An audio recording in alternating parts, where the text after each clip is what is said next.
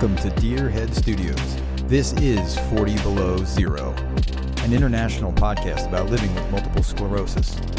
I'm your co-host, Nick, and with me as always is my good friend, Terry. We're so glad all of our fellow MS warriors and supporters are here with us, so let's get into it.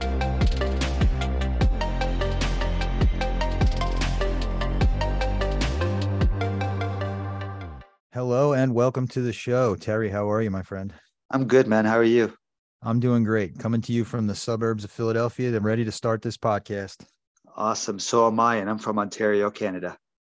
Well, since we are at episode 1 of our new venture together, I think that it's only fitting that we start at the beginning. Why don't we tell everyone how we came to find each other, how our MS journeys started? Why don't we start all there? So I'll ask you, when were you diagnosed? I was diagnosed around 2008. I think it was in the end of the summer. I don't have my exact dates. I know a lot of people do, but it wasn't that important to me because I just ignored it. Really? You mean you ignored the diagnosis right away? Yeah, it was like a doctor telling me you have a cold. I'm going to get over it. Huh. So I didn't know much about it, so I didn't really think too much about it. Okay, so you didn't know much about the disease and the diagnosis. Did you, were you in denial? Did you think that it would just blow over? Well, that's the technical term, right? That I was in denial because I ignored it. I still ate whatever I wanted. I thought I would just push through it like I always did with any, cold or virus that I got. And until it forced me to take it serious, you know what I mean? And well, how did it force you to? So, all right. So you get diagnosed. Did you go into the hospital? So when my first attack was my worst attack. I was unhealthy. I didn't care about what I was eating and all that stuff. I never exercised. So my first attack forced me to go to a hospital to get checked up. And my attack progressed within a couple of days where I was basically bedbound. And it was, even then I wasn't in depression. Even then I thought I was going to get over this. This is just an isolated incident. And so then I had to do an MRI. And then, I did it within a couple of days, the MRI, because people thought I had a stroke or a tumor. And then after the MRI, that's when the neurologist said, oh, well, you have MS. And I didn't know what MS is because I never knew anyone with MS. I was never educated about these different illnesses. I thought if you're in a wheelchair, it's, you have something wrong with your legs. Something fell on you and you hurt your spine. Wow. And so what was your first symptom? My first symptom was numbness, extreme numbness on the left side of the body. And we're talking about from my waist.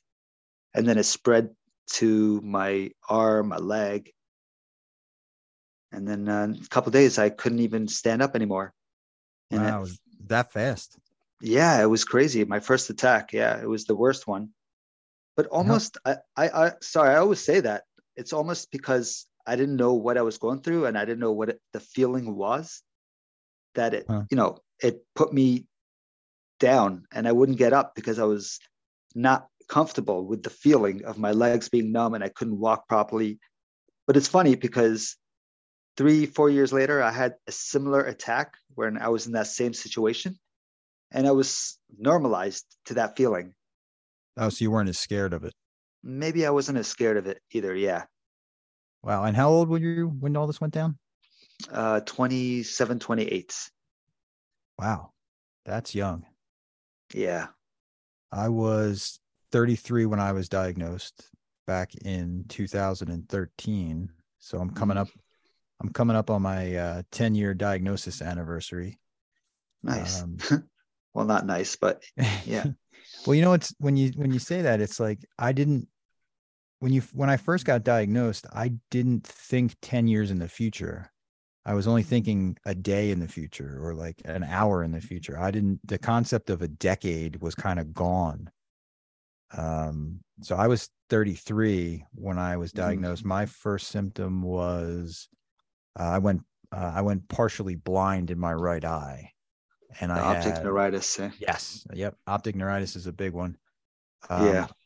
I recovered.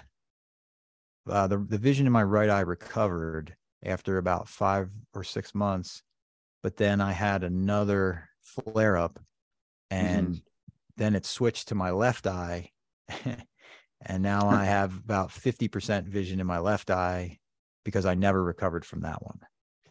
So when you told whoever was with you or whoever's next to you, oh, my eye is going through this issue, and then all of a sudden it switches to the other eye, is everyone Yeah. taking you serious? Because it is an invisible illness, right?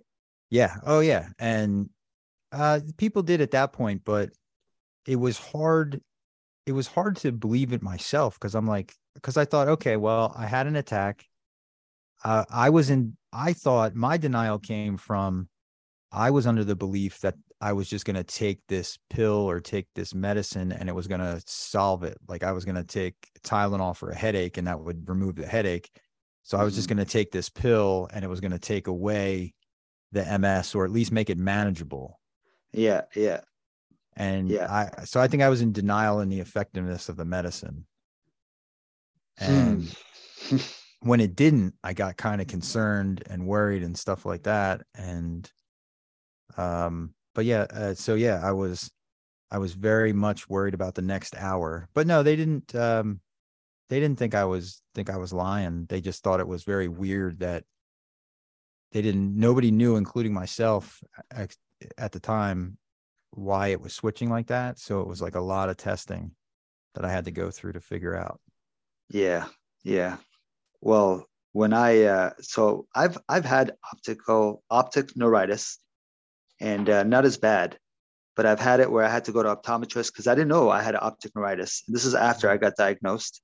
Mm-hmm. And again, like I said, I wasn't educated on it, so I still didn't look into, the fact that it affects the nervous system, the central nervous system, which is, affecting every other part of the body, basically.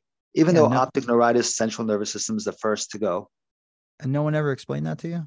No, no, are you serious? Wow. No. No, yeah, it's a yeah. You know what I mean? Like, but the only thing is, when I got diagnosed, I was with someone at the time. And as soon as the doctor told me I had MS, oh my God, she went nuts. She started crying. And then I looked at her and I'm like, what's going on? You're freaking me out. And then she said, don't worry, everything's going to be okay. It's okay. So, I'm like, am I dying? And no, no, no, you're going to be okay. So I'm like, okay, this is weird that, she's heard of it. I've never heard of it. I felt ignorance because I'm like, I've never heard of MS. And then the doctor's like, multiple sclerosis. I'm like, wow, that's Mm. a complex word for me. Yeah, me too. And yeah, and sometimes when I have different symptoms, I would just not say anything anymore because I felt like I was a drama case. Like, oh, now my left leg. Oh, now my right leg. Oh, my arm is twitching. Oh, I just felt like I was drama. So I kind of kept it to myself for the first 6, 7 years. Wow. Yeah. I see. I was a bit of the opposite. I was like, hey, everybody, my arm hurts. This isn't right. Hey, everybody, my leg hurts. This isn't right. I can't walk Yeah, correct. What's going on? man. And you got it uh, at 33. You must have been in the middle of a job, career, oh something, yeah, I was prime of my career. I was management. I had a career path that I was on my way up. And then just all that evaporated when I got diagnosed. And not initially though. I was like, again, I thought I was like, okay, I'll take 6 months, I'll take this medication, I'll do the PT, I'll do whatever exercises they need me to do, and I'll be fine. I'll go back to work because I had a coworker friend of mine who had been diagnosed like 2 or 3 years prior, yeah. and he had returned to work. So I was like, oh, okay, this is Mhm. gonna not be fun, but I'll be able to come back to work. But then during my second inpatient stay at the hospital, I was laying in the hospital bed and I was thinking to myself, I was like, no, this is worse than the first one. So if I don't recover from Hmm. this, Yeah. there's no way that I'm going to be able to go back to work. And that ended up being the case. I didn't recover and I still haven't recovered from that flare up. And I haven't returned to work. I've been retired disability since 2014. Wow. Okay. All right. Well, that must be a big hit on your ego, you know. Oh, of course. Of I course. we have stories about that we can get into next time. But Absolutely. when I first got diagnosed, they put me on prednisone, Mm-hmm. and of course they said steroids, and I said, "Oh, okay." And they're like, "Don't worry, it's not the steroids that's going to buff you up." And which is funny because I was thinking like, since I'm on it, should I work out, and would it help me if I worked out? And right, like since I'm taking the Yeah. bad stuff, let me work out with it. But anyway, so I was taking prednisone, and it brought me up. It gave me power. It was a Superman drug. So it brought me up, and I had no idea of, what prednisone can do to your bones and what it can do, you know, to your mental being too, because it made me agitated. And I didn't even realize it was because of the prednisone. Anyway, took prednisone, got back up. I'm like, oh my God, this stuff is the greatest. This stuff cured me. So the next time I got a relapse, I was just like, yeah, give me some prednisone. That was my thing. I was like, give me some prednisone. Let me get out of this and I'll be back to normal again. So Now, I when was, you said you got back up, you said like you regained the ability to walk. Is that what you're talking about? yeah, I wasn't being able to not walk when I Okay. got my first attack. It was Okay. just no balance, no Okay. balance, no. So when I stood up, I felt almost like it was like a baby, a toddler walking. So, when they're like, they kind of put their hands out and they start walking like that. So I had the strength to stand up, but I couldn't walk properly. So I was using everything. I was being careful. I wasn't myself. I couldn't do stairs anymore, because I couldn't lift my Mm-hmm. leg a certain way, the balance. So to me, prednisone cured it. And then, of course, I started looking into it and I started realizing what the prednisone was doing. And yeah, I was on different medications and I thought the medications would help. You know, and right Are now you I'm are you 13 on years. medication now? No, I am not. So I have no DMTs at all. no DMTs, Okay. no DMTs, disease modifying therapy, none. Yep. Yeah. So I'm talking to a neurologist now. I mean, we'll talk about that later about what Mm-hmm. medication he might put me on because I'm open to it. I'm not telling you I'm against medication. Right. I just want to make sure it's effective, whatever I go on. You know, I don't want to just take something and not research it. There was a drug called Tisabri. I know, I think you were on it. You once told me that. Mm-hmm. Yep. That scared me because when he talked to me about it, it was when I got diagnosed, which was 2008, 2009. And it was in the beginning. And he told me about this drug and he said, it's not out that long. It's been out only for 2 years. And they didn't have that JV, man, help me out here, JVC, It's the JC JC, virus test. Yeah. JC, Jesus Christ. Okay, JC virus test. They didn't have that yet. So he said, don't worry, as soon as we find out that you're close to getting this whole PML virus or PML, which is a brain infection, we'll take you off of it. And I was like, that's me. I'm the one that's going to get it. So I did not go on to Sabri. No, I know, and there's a Mm-hmm. lot of scary medicines out there. They're not scary medicines, but there's scary side effects to the medication that's out there, and we'll get into a whole show on that. For sure. So currently in a wheelchair, Currently in a wheelchair, full time, all the time. full time, all the time. Yes, I can stand up. My standing up is like 20 seconds, and then I have to sit down, or my knees will buckle and I'll fall down. Um, my Instagram video, I do a video about let's see how long I can stand up for, and then you watch me, you know, have problems keeping up, and then it looks like I'm surfing at one point because my arms out and I'm like trying to keep my balance. But yeah, currently in a wheelchair, and that's a story and a half because I almost feel guilty that I've caused me to be in a wheelchair from giving up What do you mean by that? What do you mean you caused it? I don't think because you had anything to do with the path that this thing's taken. yeah, no, I know. I understand what you're saying. It's just you always hear people say if you don't use it, you lose it, right? Yeah, And but you it's know what? funny. I don't think that applies to us. I think Yeah, whether you use it or not, it's gonna go when it goes. So I don't think you're So being very kind to yourself. what about if you kept hearing people say, I never want to end up in a wheelchair? Then that's why I keep walking. I keep pushing through it because I never want to give up. So when you hear that from other people, you're like, did I give up? Because I could walk before I started sitting in the wheelchair, but it was torment. It was Yeah. torment. Well, like when we have talked about in the past, you don't get bonus points for struggling. The point is not to struggle. The point is to, live your best life with what you have to deal with. And, I use a wheelchair. Actually, I use several levels of mobility aids. I have canes that I use. I have canes that I use every day. I have double crutches that I use when I'm going off, like out in the field or something, going to a park or something like that. I'll use double crutches for more stability. And I have a wheelchair that I use for when I'm going on longer trips, when I know there's going to be more walking involved. Yeah.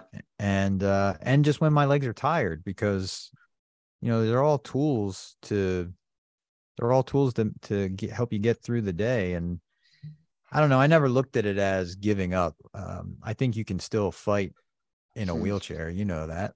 Yeah. uh, Yeah. I hope but so. Yeah. I've never once looked at anyone and said, well, that guy gave up. He just sat down and said, forget it, I don't feel like using my legs anymore. So yeah, yeah. It's just, it just sticks in your mind what Sure. people say over and over again. But yeah, no, I never gave up. Really, I never did. But I'm thinking people look at me and say, oh, he must have given up. You know why I say that? Because people, the first thing they ask me is, so can you walk? Yeah, I'm And it's like, sure. oh, man, and that's why I ask you, since you use it part time, you Right. get up to walk. I mean, say you're transferring to the car or whatever. Yeah, I certainly see people giving me these odd looks when I'm going from the passenger seat of my van to the back, and then I sit down, or I wheel myself up to the van and then I get in.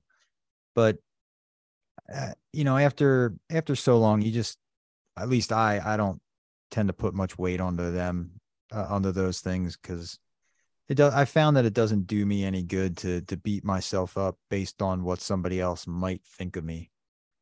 Yeah. I'd rather talk to people like you and all these other great MS warriors and supporters that I've run into over the last almost decade now, who, they're positive in the things that they say, and they understand what it is to look normal.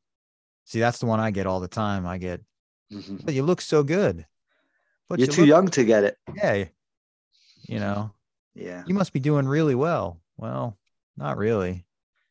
Yeah. It's like the one day you use a cane and then the next day you don't use a cane. We've all been through this. Oh, you're doing better today. Yep. Oh, I've actually been called a liar and a faker, because someone will meet me without any mobility devices, and then the yeah. next time they see me, I'm in a wheelchair, and then the next time they see me, I'm standing up walking around again. So I they hear you, think, man. oh, you must be faking it. Yeah. I once brought a cane into a store, and sometimes it's such a burden to use a cane because you can't use both hands. You got to hold this cane. Now you're putting it on your arm. You fold it up. You put it to the side. Anyway, so I brought the cane into the store, put it leaning against the table while I'm doing a transaction. As soon as the transaction's done, I just walk right out. And the guy goes, "Hey, excuse me, you forgot your cane." And the way he said it was like, interesting. You Yeah, forgot your cane. I've And I'm done like, that. ah, I've had to I go don't know. back and get mine. Yeah, man, the walk Like, of shame. And it's like, yep. dude, I have MS, man. It's for real. I don't say that because I'm just like, okay, thanks. And I just take it and walk out. But, the invisible illness, man. And with that, it's, you know, it's hard to prove. That's it. It's hard to prove. So being in a chair, I'm kind of lucky because you and you're standing somewhere or you're using your cane. People look at me like I have the real problem, and you like, oh, he'll be okay. Yeah, you know what? You're exactly right. I get that a lot. They're Mhm. like, "Oh, he'll get better." the other one I get all the time is, what'd you do to your leg? I get that all the time. What'd you do to your leg? What happened? Yeah. They assume it's a sports injury. Man, I want someone to ask me, why are you in a chair? People don't ask me that, but I want to, because I always want to start with like, oh, the skydiving story, Oh, right. or, Yeah. Something cool. whatever, come up with some story like, but no one asks me, sometimes I'm the one that just shouts it out for no reason because I see people staring, and I'll just look at them and I'll be like, I have MS in case you were wondering. And then they will be like, oh, never asked, never thought. I wasn't thinking. Like, yeah, you were. I saw your eyes. But maybe that's just me being sensitive, and like, why are they staring at me? Yeah, we do get, at least I do. I get like fatigue having to explain it all the time. So that's why I'm hoping that this podcast that we're doing, people can share it, and some other people who have no idea what it's all about really get a sense of what it's like living day in and day out with something that most people will never experience.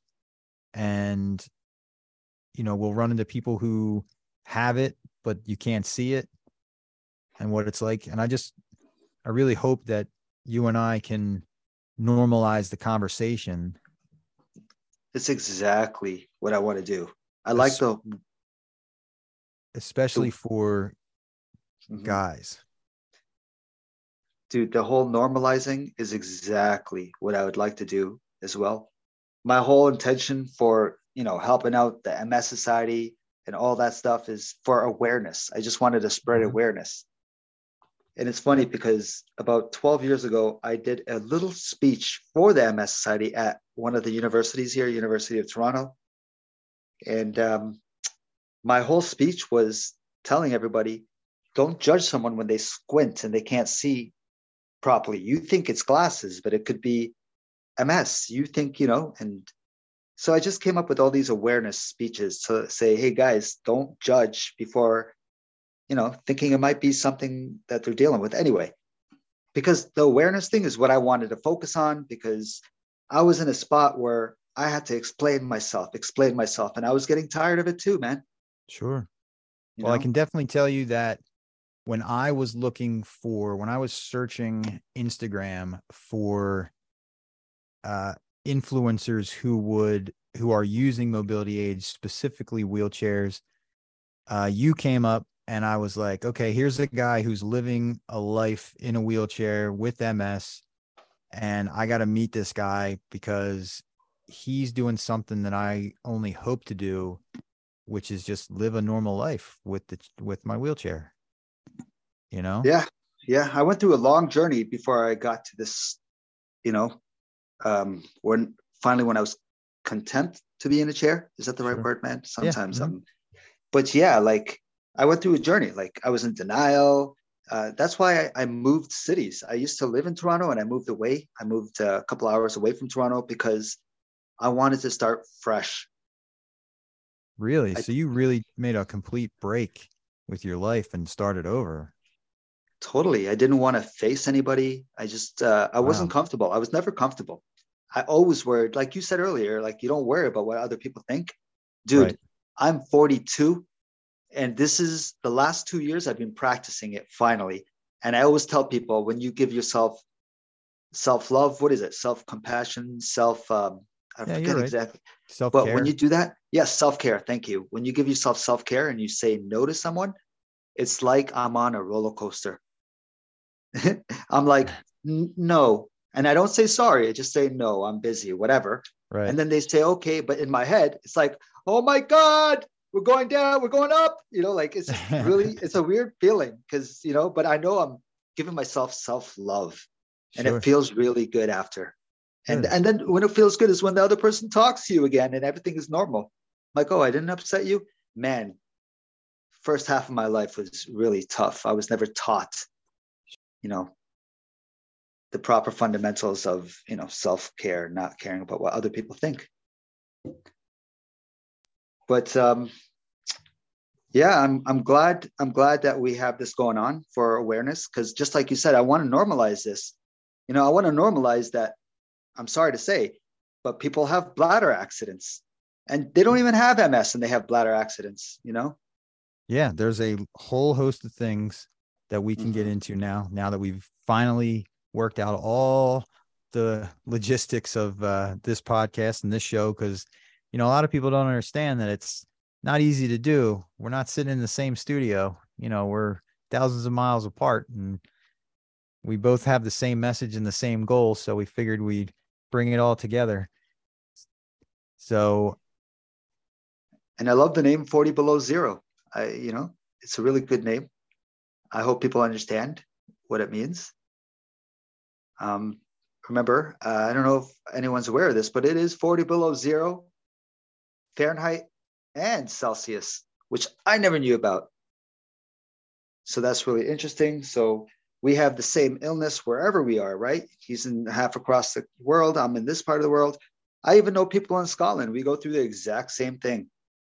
So it feels good to know that there's other people that, feel what you feel. Yeah. So let everybody know where they can find us.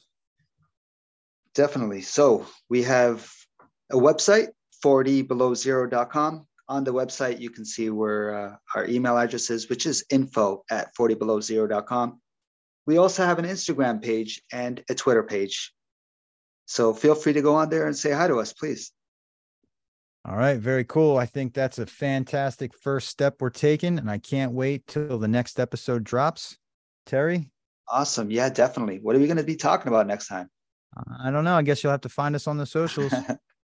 Awesome. Sounds good, man. All right, buddy. I'll talk soon. All right. We'll talk soon. Take care.